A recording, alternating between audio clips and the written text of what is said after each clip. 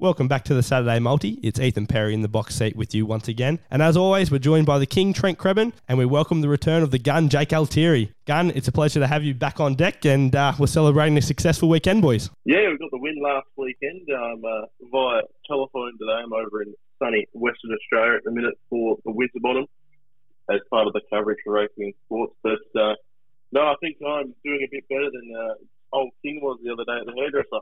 That was a shambles, but yeah, my Japanese is definitely not there. But yeah, that's right. I'm in Tokyo for the Japan Cup this Sunday, which looks a cracker. So we'll have a preview after that later. But yeah, we got the job done last week, just the 2 selections. But we roll on to this week, and we've got all 3 lined up and ready to go. Yeah, Gun, you good little promotion there, mate. You mentioned that you're over in WA for the Winterbottom this weekend.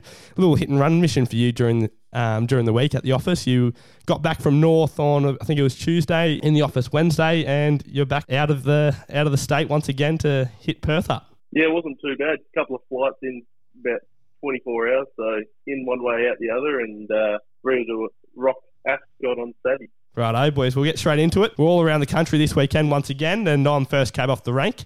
And we're over in Morpheville, race 4, number 4, Toyetic. We're going the place at around $2.70. He was a victim of a bad gate last week when he was forced to head back and travel wide throughout. He still managed to muster a bit of momentum in the straight to finish midfield. He gets 4 kilos off his back this time, and it's over the same trip. Senior hoop Baron Vorster sticks once more, and he should be able to send him a little bit closer to the action this week, and I expect him to be getting involved at the business end. King, we're over to you now. You've landed on Caulfield, race 6, number 6, Keats. Yeah, I'm going with Keats to place here in the Eclipse Stakes. Look, he's flying this horse since he's moved to Gavin Bedgood, who's a very, very good trainer with these tried horses. Look, he's flying this guy. I think he's won 3 from 5 since going to Bedgood.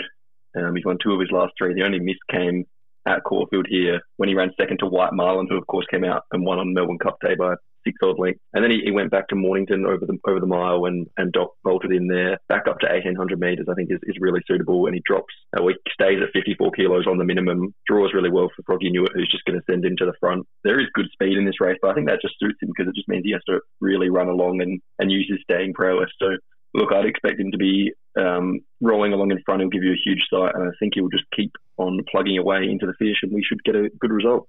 Perfect, King. And to finish us off, we're with the Gun over in WA, back in his homeland. Gun, you've gone Ascot, race 2, number 6, Hardly Ever, the place. I thought it was only right to back one that I can actually watch go around in person this weekend, and Hardly Ever is that. I really like the way that she trialled leading into this first up effort, where she has won first up before. I think that was on debut at Ascot.